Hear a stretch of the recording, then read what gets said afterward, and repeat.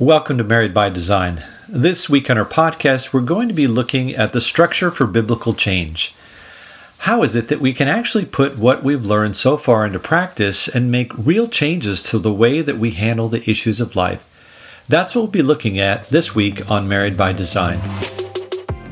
The purpose of the Married by Design podcast is to encourage couples to enjoy all that God has for them in their marriage relationship. Thanks for joining us for this week's episode of Married by Design. We are in the middle of a series entitled Handling Life's Issues. It's all about how we can better handle the issues of life as believers. Not only that, but how we can help others handle the issues of life. We hope that you've been following along in our weekly podcast and are learning principles from the Bible on how God wants to help you with the issues of life.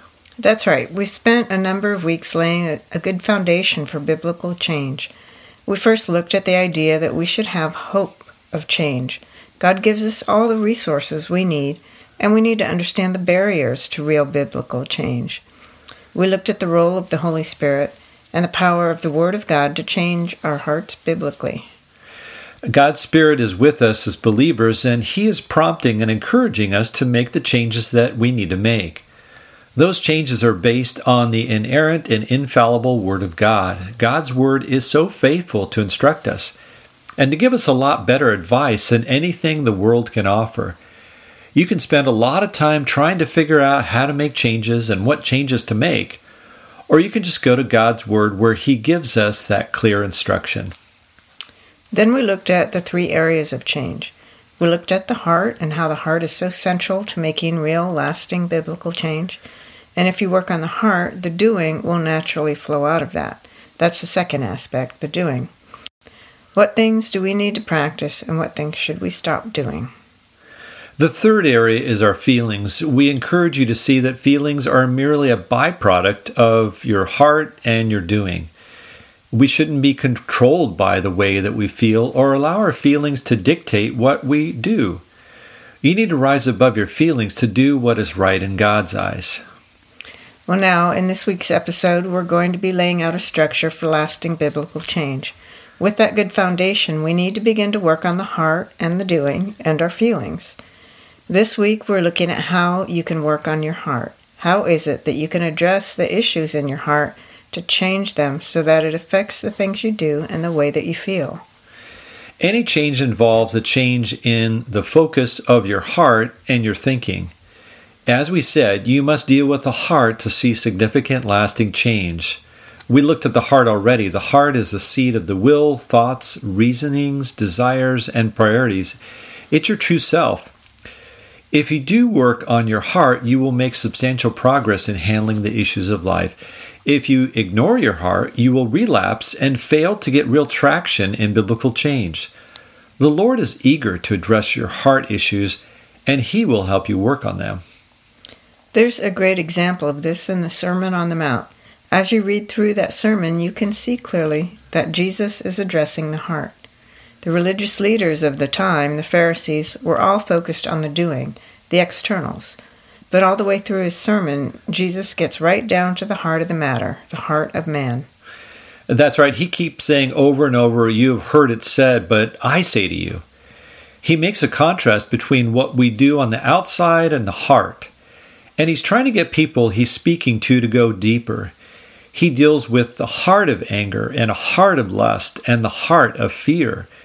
Even at the beginning of the sermon, he's laying out the qualities of the heart that are consistent with the kingdom of God. And that's what we need to do. We need to work on our heart, even before we do anything else. And so let's lay out a pattern for working on your heart. Well, the first thing you need to do is ask God for help.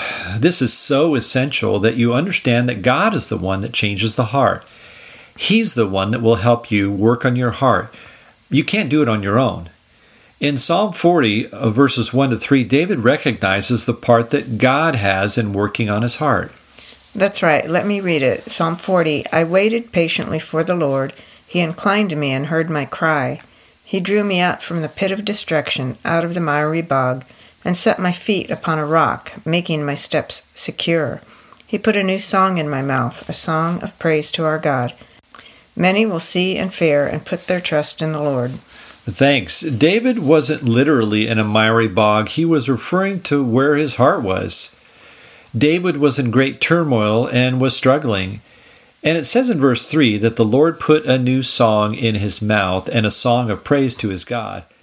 That was the end result of the Lord working on his heart. David had patiently waited for the Lord in prayer, seeking after God and asking for God's help. And God answered him and changed his heart and put a new song in his mouth. It's so important for you to do the same thing. If you're caught in a miry bog or difficulty, you need to spend a significant amount of time calling on God to work in your heart and change it. He's the one that will rescue you. He's the one that will change your heart. In verse 17 of Psalm 40, David said, "As for me, I am poor and needy, but the Lord takes thought for me. You are my help and my delivery. Do not delay, O my God." Prayer is one of those things that it's so easy to pass over. We get so excited about wanting to change, but we forget to include God in the process.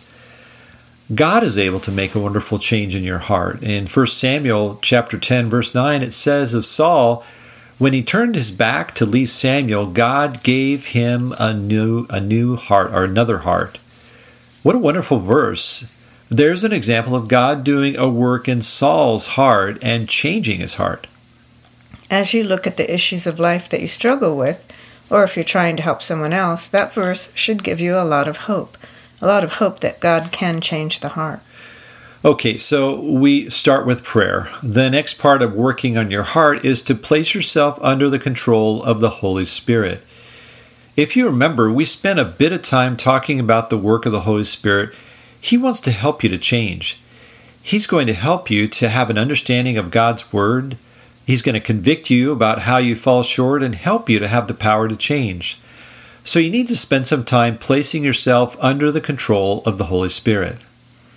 What that means practically is that in prayer you need to ask the Holy Spirit to fill you and control you. That's a way of submitting your will to the Holy Spirit and all that He wants to do in your life. It's a choice that you have to make that should be expressed through prayer. In Ephesians 5, verse 18, Paul writes there that we should not be drunk with wine, for that is debauchery, but be filled with the Spirit. You are going to be controlled by someone or something. You can be controlled by wine, as Paul suggested here, or you can be controlled by the Spirit. If you're controlled by wine or other substances or another person or your own desires, it's not going to end well. But you have a choice to make. When somebody drinks too much, they're making a choice to be controlled by what they drink. You have the same choice to be controlled by God's Spirit. As you begin to address your heart, the Holy Spirit must have a central part of directing and teaching it. That's why you should express your desire to submit to the work of God's Spirit in your life. Well, now that you prayed for God's help and have submitted yourself to God's Spirit, you need to expect God to show you your heart issues. God knows where your heart is even more than you do. He knows what things need to change, and He wants to show you those things. You need to go into this process of the work on your heart with an expectation that God will reveal these things to you and help you. In 2 Samuel 12, David is being confronted about his sin. He committed adultery and murdered Bathsheba's husband, but God wanted to reveal to David his sin and his heart. The Lord loved David so much that He wanted to show him very clearly where he went wrong. So He sent the prophet Nathan to him. Nathan told him the story about a lamb to draw David in and illustrate David's sin. In verse 7, Nathan said to David, "You are the man." The Lord told David exactly what he did wrong. You just need to see that God desires to show you your wayward heart and your sin. You need to expect that as you begin to work on your heart, and God will reveal those things to you. Psalm 51 is a song related to this incident in David's life. In Psalm 51, verse 3, David writes there, "For I know my transgressions, and my sin is ever before me." The result of being confronted by Nathan and the conviction of God's Spirit is that David realized his sin and what he had done wrong. And that's what God desires to do in your life too. If you have heart issues that you're struggling with, you're not handling things the right way, maybe things that you're not even aware of, you need to expect that God is going to work on those things and reveal those things to you. It says in Scripture that we don't know our own hearts and that they are desperately wicked. But God knows your heart and wants to root out all those things so that you can live a life that is pleasing to Him. Now again, going back to the Sermon on the Mount, that's why Jesus was addressing the heart. As God in the flesh, He wanted to go deeper than the outward actions and doing to the inward heart. He was confronting the religious leaders of the time and what was going on in their hearts. And that's a good thing. If you want to see lasting change, you need to be willing to receive that direction from the Holy Spirit. You need to expect that God's going to reveal those things to your heart, and you should have a willingness to receive the truth. As you begin to spend that time of prayer and reflection, the Holy Spirit will reveal your heart issues to you. We're going to be looking next week at the 3 main issues of the heart that will come to the surface. You need to conduct a thorough self-evaluation and make a list of how you fail to think, speak, and act in a biblical manner. This will help to reveal where your heart is. We'll deal with this next week, but in the temptation of Jesus in 1 John chapter 2, verse 16, the 3 main areas of the heart and temptation are listed. These are the lust of the flesh, the lust of the eyes, and the boasting pride of life. Many of the heart issues that we face fall into one of these 3 categories. That's a good place to start. If you're eager to get started, spend time in prayer this week, asking God to help you and to change your heart. When you're in prayer, express your desire for the Holy Spirit to control you and to direct you as you work on your heart. Spend that time in prayer expecting God to show you your heart issues. You may want to look at those 3 areas of the heart and see how much you can identify about where your heart is. Yeah, and just like David, God wants to reveal these things to you. Wait on Him to rescue you and help you to address your sinful heart. This is the beginning of seeing a real heart change that will lead to change in your doing and your emotions. Well, let's pray. Father, we just come to you now asking for your help, God. Just like David, we need your help in our lives. In our heart issues, I pray that you would help us to see those things and rescue us. Father, right now, we invite your Holy Spirit to control us, to direct us, to teach us, to remind us, to help us to see the ways that we need to change and the hard issues that maybe we can't even see ourselves. Father, we expect that you will do that because you love us, because you want us to be able to handle the issues of life better and to change and live a life that honors to you. And we just thank you for what you will do in Jesus' name. Amen. Well, thanks for being with us again. This is the beginning of biblical change, and it will give you some structure to work on the issues that you're struggling with. If you have questions or comments, you can reach us at marriedbydesign01@gmail.com. And we encourage you to share this podcast with people on texting. You can send them the link or Facebook or other social media. Well, next week in our podcast, we're going to continue to lay out a structure for lasting biblical change and working on the heart. We're going to look at the primary issues of the heart as well as the lies that you've accepted and how to correct those lies. And that's what we'll be looking at next time on Married by Design.